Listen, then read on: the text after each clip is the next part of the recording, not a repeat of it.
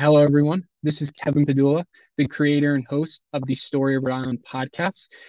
What you're about to listen to is the first of what I hope will be many conversations with Rhode Island historians or people who are helping others to better understand Rhode Island history. So, this discussion is with Dr. David Weed, and he's from the SOAM's Heritage Area Project, which he'll tell you a little bit more about in a minute. During the conversation, we're going to cover four primary topics. It's all going to be based around the Pokanoket tribe, whose home was located in the Bristol Warren, Rhode Island area. We'll look at what their life looked like before the arrival of Europeans. We'll look at their interactions with some of the first English settlers, like the Pilgrims of Plymouth Colony, and then the early Rhode Islanders as well, like Roger Williams, of course. And then we'll wrap it up by discussing Metacom's Rebellion, something that's more commonly referred to as King Philip's War. What exactly was the Pokanoket's role in that? And then how did it affect their people and their tribe following the conflict? So I hope you enjoy this. And without further ado, here we go.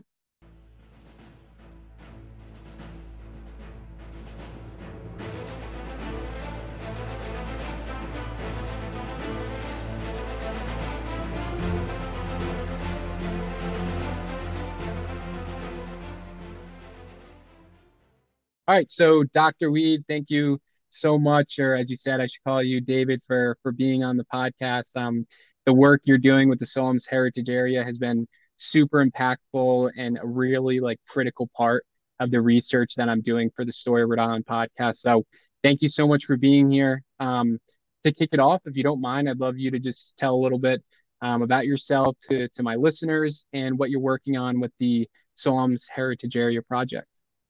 Sure, Kevin. I'd be happy to, and thank you for inviting me. I've been working for the past 6 years on a project to create a new national heritage area across 5 communities in Massachusetts, and from Providence to Bristol, and 4 communities in Massachusetts: Rehoboth, Seekonk, Somerset, and Swansea. The national heritage areas are living, working landscapes that honor the important role of a region in our country's development and celebrate its contributions to American history and culture. I first began getting into the early history of this region when the Massasoit Usamiquan, who welcomed the Pilgrims in 1621, was reburied behind my house in 2017. I'll tell you more about that later. I've since learned everything I could about the amazing history of that area that was called Soams, and have gotten to know today's Pokanoket tribe, the descendants of Usamiquan, who live nearby. In the process, I've created an extensive website at somesheritagearea.org. It's a 501 nonprofit corporation, and have obtained grants to support a feasibility study. So our hope is to have the National Park Service agree that this area has a story of national significance that needs to be told, and have the U.S. Congress fund the project.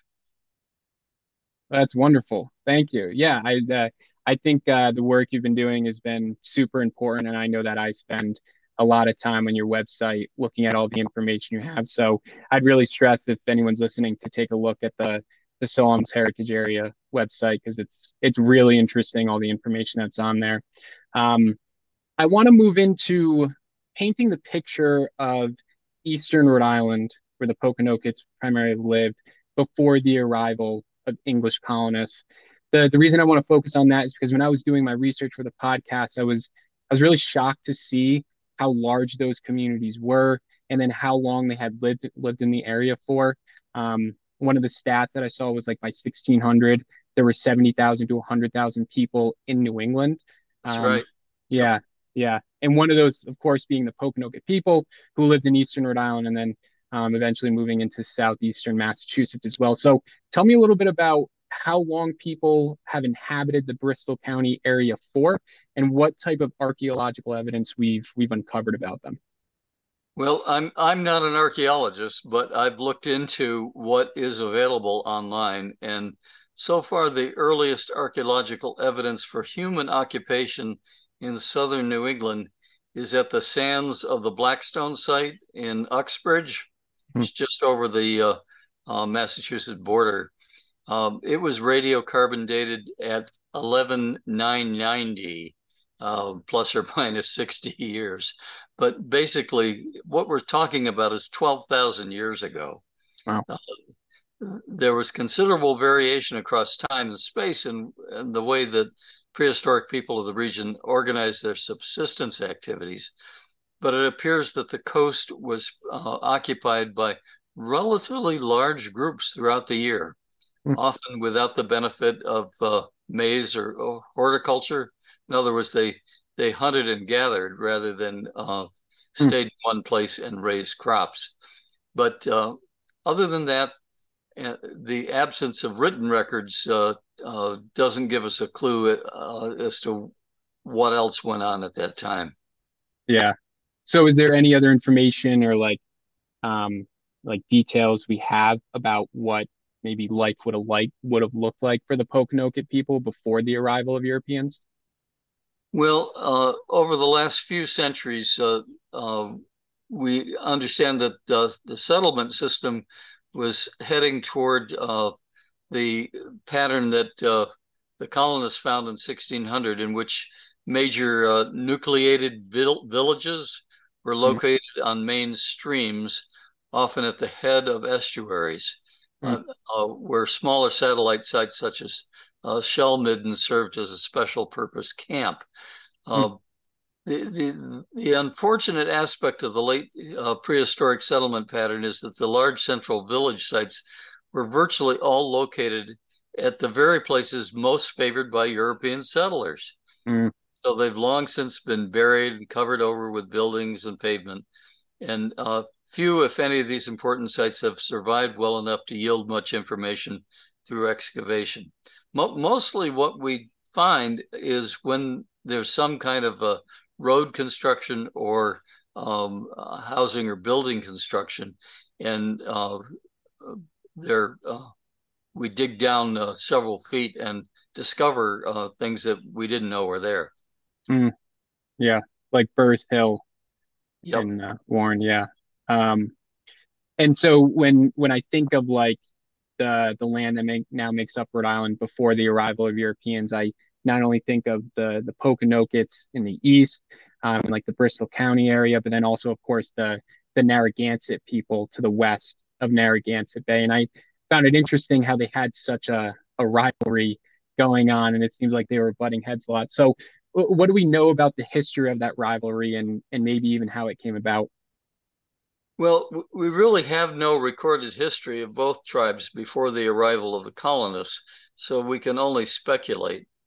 Hmm. But the geography of Narragansett Bay suggests that the Narragansetts and the Niantics and the Pequots in today's southern Rhode Island and Connecticut remained physically separated from the Pokanokets, who were situated on the northeastern shore of the bay in a 10-mile wide region known as Solms. Really, Narragansett Bay kept the two uh, different tribes apart. Hmm. Uh, the great leader Osamequin, who lived here, organized over 60 bands, tribes, and clans to the east, all the way to the Atlantic Ocean, into a single nation. Hmm. That the Narragansetts, led by Canonicus and Miantinomi, were interested in taking over Osamequin's territory when his tribes were greatly weakened in the Great Dying of 1616, 1619, Hmm. is suggested by the recorded gesture of sending arrowheads wrapped in a snakeskin Yeah. when Plymouth was negotiating a peace treaty with Osamequin. And of course, um, the snakeskin was returned with gunpowder and shot uh, to communicate to the Narragansetts that they weren't welcome to move east. And Yeah. several years later, attempts by the Narragansetts to move into Osamequin's land were rebuffed by the English under Miles Standish's leadership. Hmm. So, basically, you have two large populations. Um, I would say the Narragansetts were more interested in moving into the Somes area Hmm. than vice versa, largely because this was this is the best place to live in New England. I'm convinced. Nice.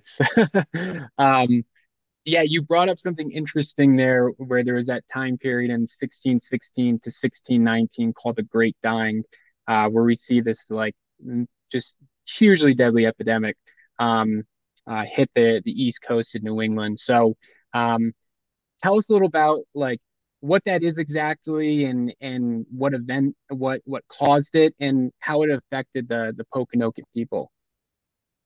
Sure, it again, what we know is only from English written accounts, but it's clear from reports that were recorded that a large number of indigenous people were wiped out by one or more infectious diseases starting in 1616. Mm, The prevailing theory is that those diseases were carried by French traders along the Maine coast, and the infection spread rapidly to the south, killing up to as much as 90% of the coastal tribes. mm, oh, Um, could have been yellow fever, smallpox, plague, chickenpox, trichinosis, but the most recent theory is that it was an outbreak of leptospirosis, mm, or possibly a combination of several diseases. But in any case, the indigenous people had no resistance and quickly succumbed. mm, And also, without their understanding the nature of infections, their response was to gather closely around each victim in their dying hours, mm, but then increase the spread of the disease. yeah. So, this population loss, of course, left the Pokanoket Nation vulnerable to invasion by the Narragansetts, who were seemingly unaffected by the pandemic west of Narragansett Bay. Mm, So, only the Pokanokets they lost their warriors, their elders, and their collective histories, as well as their faith in their spiritual leaders who were unable to heal the sick and dying. So, mm. we get concerned by losing a million people in the COVID pandemic, but imagine losing 90% of the American population. I mean, just totally devastating. Yeah. The effect on like the psyche of the people must have been astronomical. And then when you see that the English are not being affected, it must like automatically put something in your mind where they have a more powerful God or something about them that is superior to us. So you can see how that creates like a concern or a fear of the English as well. Um, Yep. yeah. So that's of course brought on unknowingly by European colonists, and it's a disease that the indigenous people have no immunity to. So they start dying in great numbers. But one of the other groups of European colonists that come over to America are, of course, the radical group of Protestants known as separatists, and they settle in an area that the Pokanoket people knew as Patuxet, what we know as Plymouth today.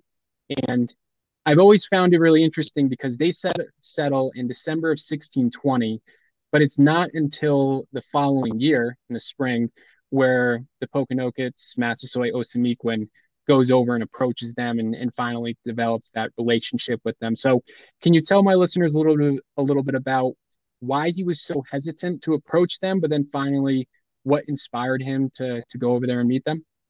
Sure. Well, again, we have no written records of Osamequin's thought process, so we're only Sure. left with speculation. Yeah. But some theories are that he feared the English could bring more disease to unleash on the tribes. Mm, In fact, they thought the English kept the disease in a box, and mm, all they had to do was open it, and the tribes would be devastated. But given that the English arrived with women and children, they posed less of a threat. mm, And up to half of the English died during that first winter, thus reducing the threat. So they were being observed by the Pokanoket people in those first 4 months. Uh, but also knowing that they had guns and cannons, Osamequin saw that an alliance could help to even the balance of power with the Narragansetts. mm. So he chose the vernal equinox. That's not just by happenstance. That was a spiritually important date, Mm. and he sent Tisquantum or Squanto who could speak English to arrange a first meeting. Actually, he had Somerset go first. His English wasn't as good, but Mm, Squantum had lived in England for a number of years, so he could easily communicate with them.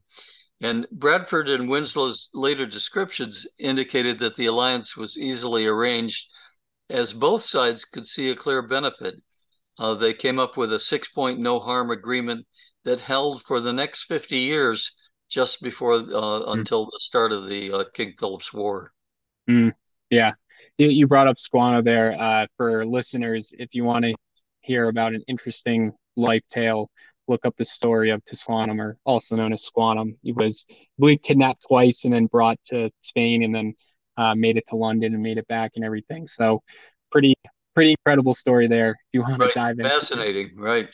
Yeah, yeah. It's also tragic though because he comes back and sees the Patuxet people, the tribe he was a part of, completely wiped out. So, which was part of the 16 dying. But anyway, so the Pilgrims and the Pokanokets have that relationship.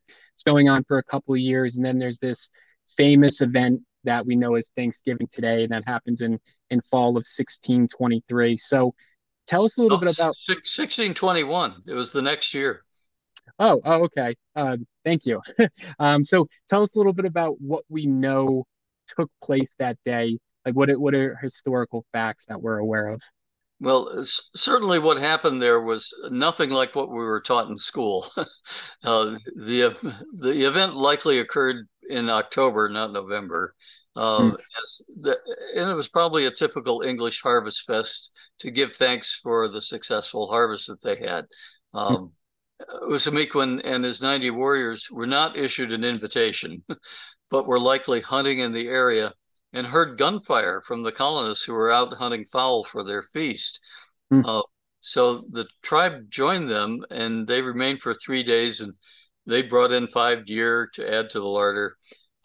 This wasn't a religious event for the English, which would have been marked by fasting and prayer, mm, but it did indicate that there was a large degree of trust between the two groups, which lasted for a substantial period of time. mm. It wasn't until the arrival of over 1,000 Puritans to the north in 1630 that the gradual erosion of that trust due to unjust land deeds and attempts at religious conversion began to change things. Uh, Good segue. You brought up the Puritans. One of the people that came over with them, who was actually a separatist, is of course Roger Williams. Perhaps my favorite historical figure. So he comes to America. He has his issues with Massachusetts and Plymouth, and then he eventually gets banned in the winter of 1635. Makes a run for it in 1636 when he realizes some troops are coming for him because he couldn't shut up about religious freedom. So what do we know about Roger Williams' relationship with the Pokanoket people? Well, that's important. Williams left London with his wife in December of 1630, and that was really part of the Great Migration of English, who brought over 1,000 people here, most of whom regarded the Church of England as corrupt. Um, about 20,000 settlers would leave England for New England between 1630 and 1640. So it was a huge migration, often called the Great Migration. Williams arrives in Boston in February and heads to Plymouth, where he gets to know Usamiquan and learns his language. Williams was excellent at learning other languages. And after 3 years, he took a position as a teacher in the Salem Church, just north of Boston. But his dangerous ideas of separating religious and political authority were not popular. Mm, And he was threatened, as you say, by the church authorities in October, the expulsion back to England. Before they could capture him in January of 1636, he escaped, walked over 60 miles in freezing cold weather and snow in search of Usamiquan mm, to his south. And suffering from exposure, he's found by the Pokanokets and taken into their winter settlement next to Margaret's Rock in today's Swansea, where he's mm, nursed back to health over 14 weeks. mm, So in April, after that period of time, Usamiquan suggests that he go to a place near a spring at Omega Pond along the shore of the Seekonk River in today's East Providence. No. Uh, that site is marked today, but very few people know about it. Yeah. But in June, as his corn is just beginning to sprout, um, Ed Winslow orders him to cross the river because he's in Plymouth colony land. So, negotiating with the Narragansett chief Canonicus, who Williams got to know, he enters what is today Providence and settles along the east shore of the Mashasik River, and advocates that all colonists purchase their land from the local tribal authorities. Yeah. So we have the Pokanokets and Osamequin to thank for saving Roger Williams' life, and then the Narragansetts to thank for allowing him to found Providence. Right. Yeah. Um, so then we have Roger Williams founding Providence in 1636, but we also have some other religious outcasts coming into the Narragansett Bay Area, which is mostly Narragansett territory, and they purchased the island of Aquidneck, found Portsmouth and Newport, and the what ends up being the colony of Rhode Island really starts to develop. I hear a lot about the relationship between the Pokanoket people in Plymouth and Massachusetts, but what did the relationship look like between the Pokanoket people and those early Rhode Islanders? What did that look like? Well, since first of all, there were no colonists known to be living in today's Rhode Island before William Blackstone, who came a year before Roger Williams in Yep. 1635. Uh, and given that Williams spent time in Plymouth before moving to Salem, one can assume that he was on good terms with Osamequin and his people over that time. But we really don't have anything recorded of the interaction between Osamequin and Williams. Williams does not write about the Pokanokets other than his relationship with Osamequin. Mm. But it can be assumed that Williams continued to be on good terms, and the positive relationship only ended during King Philip's War when Williams sided with the colonial authorities at the end of the war and advocated sending surviving Pokanoket warriors into slavery in Barbados. But remember, it was the Narragansetts who burned Williams' settlement in Providence and Mm. not Metacom's Pokanokets. Yeah, that's a good point. Um, So I'm curious because we've started to dive into the world of Metacom's rebellion, which starts in the summer of 1675. And by the way, Metacom's rebellion for listeners is also known as King Philip's War. Um, and it's incredible how devastating the event is. Not only are thousands of English colonists killed and English towns, and there is livestock destroyed, but in Schultz's book about King Philip's War, I think he says like 15% of the indigenous population in New England is killed throughout the war. So it's really like an amazingly devastating event that isn't discussed too much today. Um, Before we dive into it a little bit more, can you tell the listeners who Metacom, or as the English call him, King Philip is, or who he was, and why the rebellion is named after him? Sure, yeah, I know. Oftentimes people wonder which English King Philip was. Yeah. And it's confusing. I understand.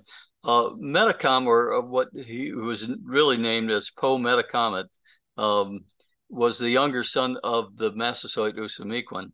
His older brother Wamsutta took over leadership of the Pokanoket Nation when his father died in 1661. Uh, both Wamsutta and Metacom requested English names and were given Alexander and Philip as English names, thinking it would raise their status in English eyes.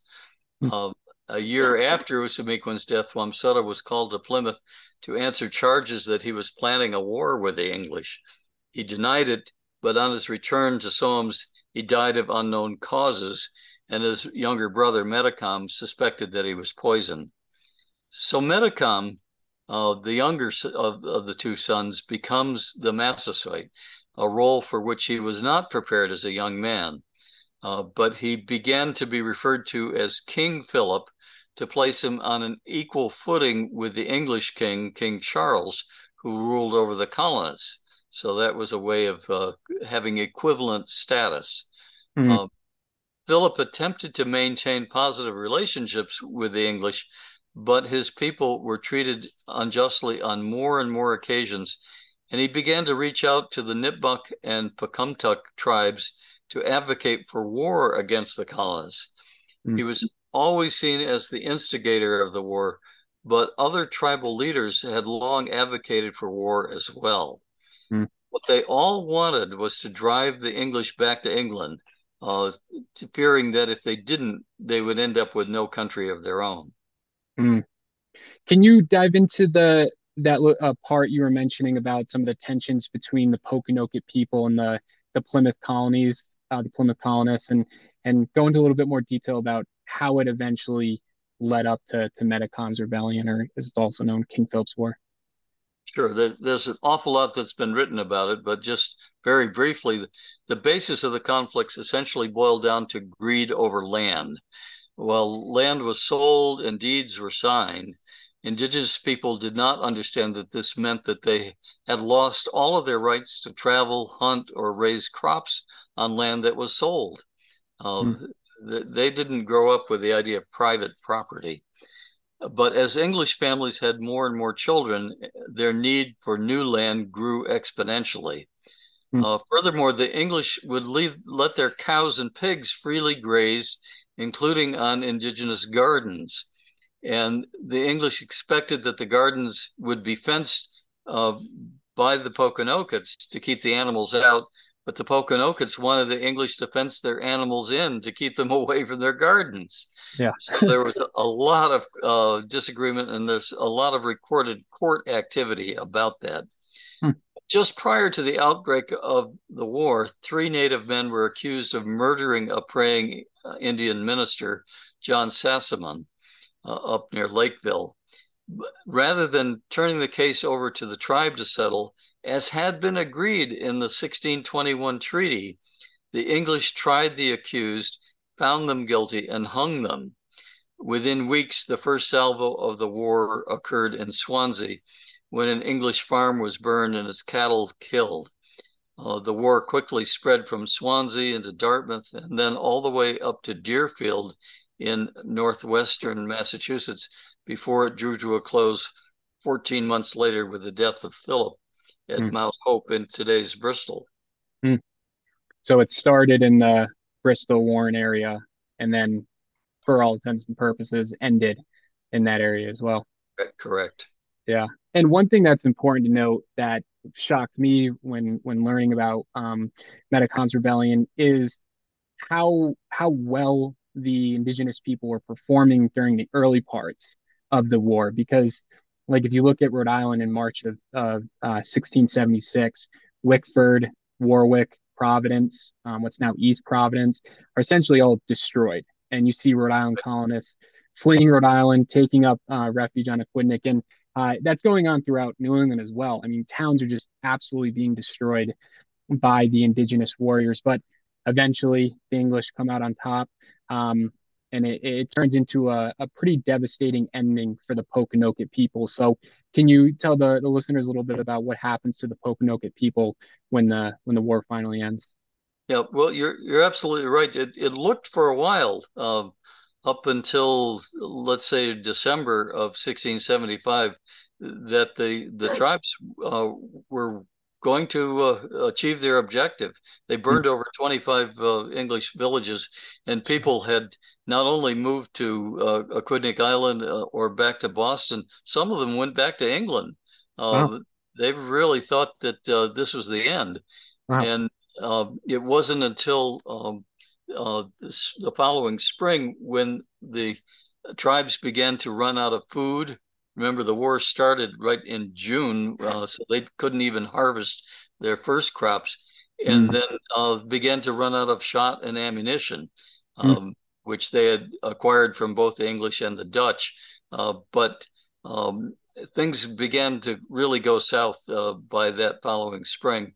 Well over half of the indigenous people had died in the war, and as many as 3,000 by some estimates, wow, with an estimated 800 English deaths. So that war really remains the bloodiest war per capita on North American soil, even Mm, though it's rarely mentioned. Of those men who survived, if they were not of the indigenous, the tribal people, if they were not killed outright, most were sold into chattel slavery in the Caribbean islands. Surviving women and children were reclassified as indentured servants for generations, which was essentially identical to slavery in all but name. mm, The Pokanokets were unable to speak their language or even identify as being Pokanoket. So they had to go into hiding. mm, After the war, large numbers were sent into a reservation in Chatucket, Connecticut, where they were overseen by Uncas who abused them. mm, Only after a century were they permitted to move back into Rhode Island, and many moved to Providence in the 19th and 20th centuries in search of work. They often passed as non-native, saying they were Portuguese or black. And mm, when they first began to emerge in the 20th century under Princess Redwing, they called themselves Wampanoag. mm, It's only in this century have Pokanokets begun to reclaim their name and have dropped the Wampanoag designation. The tribe now numbers over 300, and they gather several times a year in their original homeland of Psalms. I was just with them at their June Strawberry Moon Thanksgiving. huh, Uh, in early August, they hold a public Heritage Day event at Burrs Hill Park in Warren, the site of the Massasoit Usamiquan's burial. So people are certainly welcome to come there. This will be on August 6th this year, and it's a great chance to get to know the Pokanoket tribe. nice. That's really neat. And one of the things I'd want to state for my listeners is how when I was working on creating some of the scripts for the episodes, I was close to when discussing the indigenous people of Rhode Island, calling the Pokanoket people Wampanoag, because that's what you see in a lot of history books.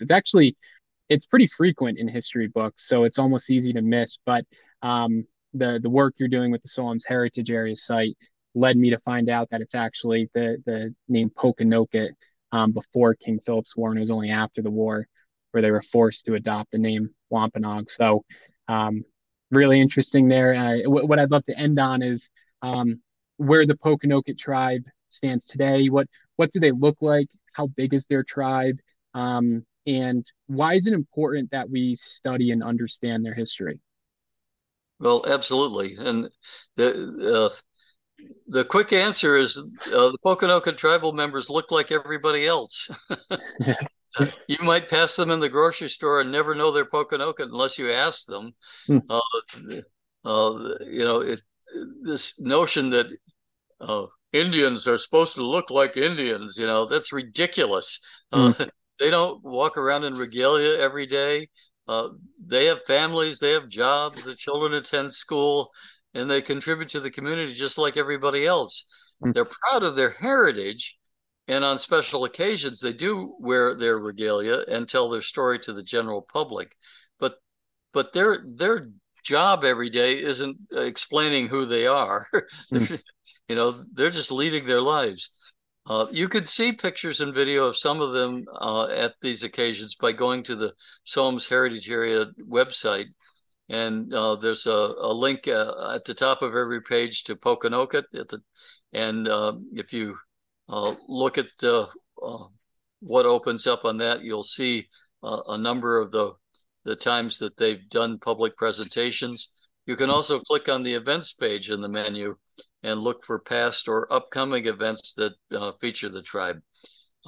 We feel like the more people learn about this remarkable tribe, their history, their culture, the more they'll appreciate that it was their welcoming attitude hmm. first permitted the English colonists to survive and eventually thrive in New England. Yep, So the tribe remains a proud and thankful people who everyone should get to know. And this podcast, I hope, will encourage more people to do just that.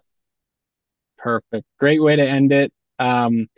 Dave, I honestly really appreciate you joining the podcast today. Once again, everyone, if you want to have a better understanding of the history of SOAMs, which makes up Eastern Rhode Island and then also parts of Southeastern Massachusetts as well. If you want to better understand the Pokanoket people and their history, I highly suggest looking at the SOAMs Heritage Area website. So, Dave, thank you so much for your time today, and really appreciate all the insight you've provided.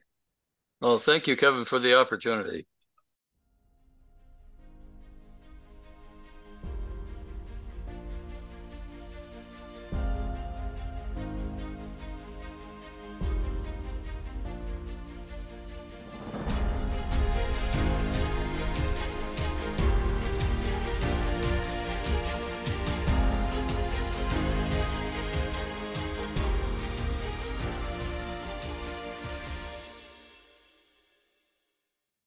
Thank you for listening to The Story of Rhode Island. If you are enjoying the podcast, please be sure to leave a review and to follow the podcast as well.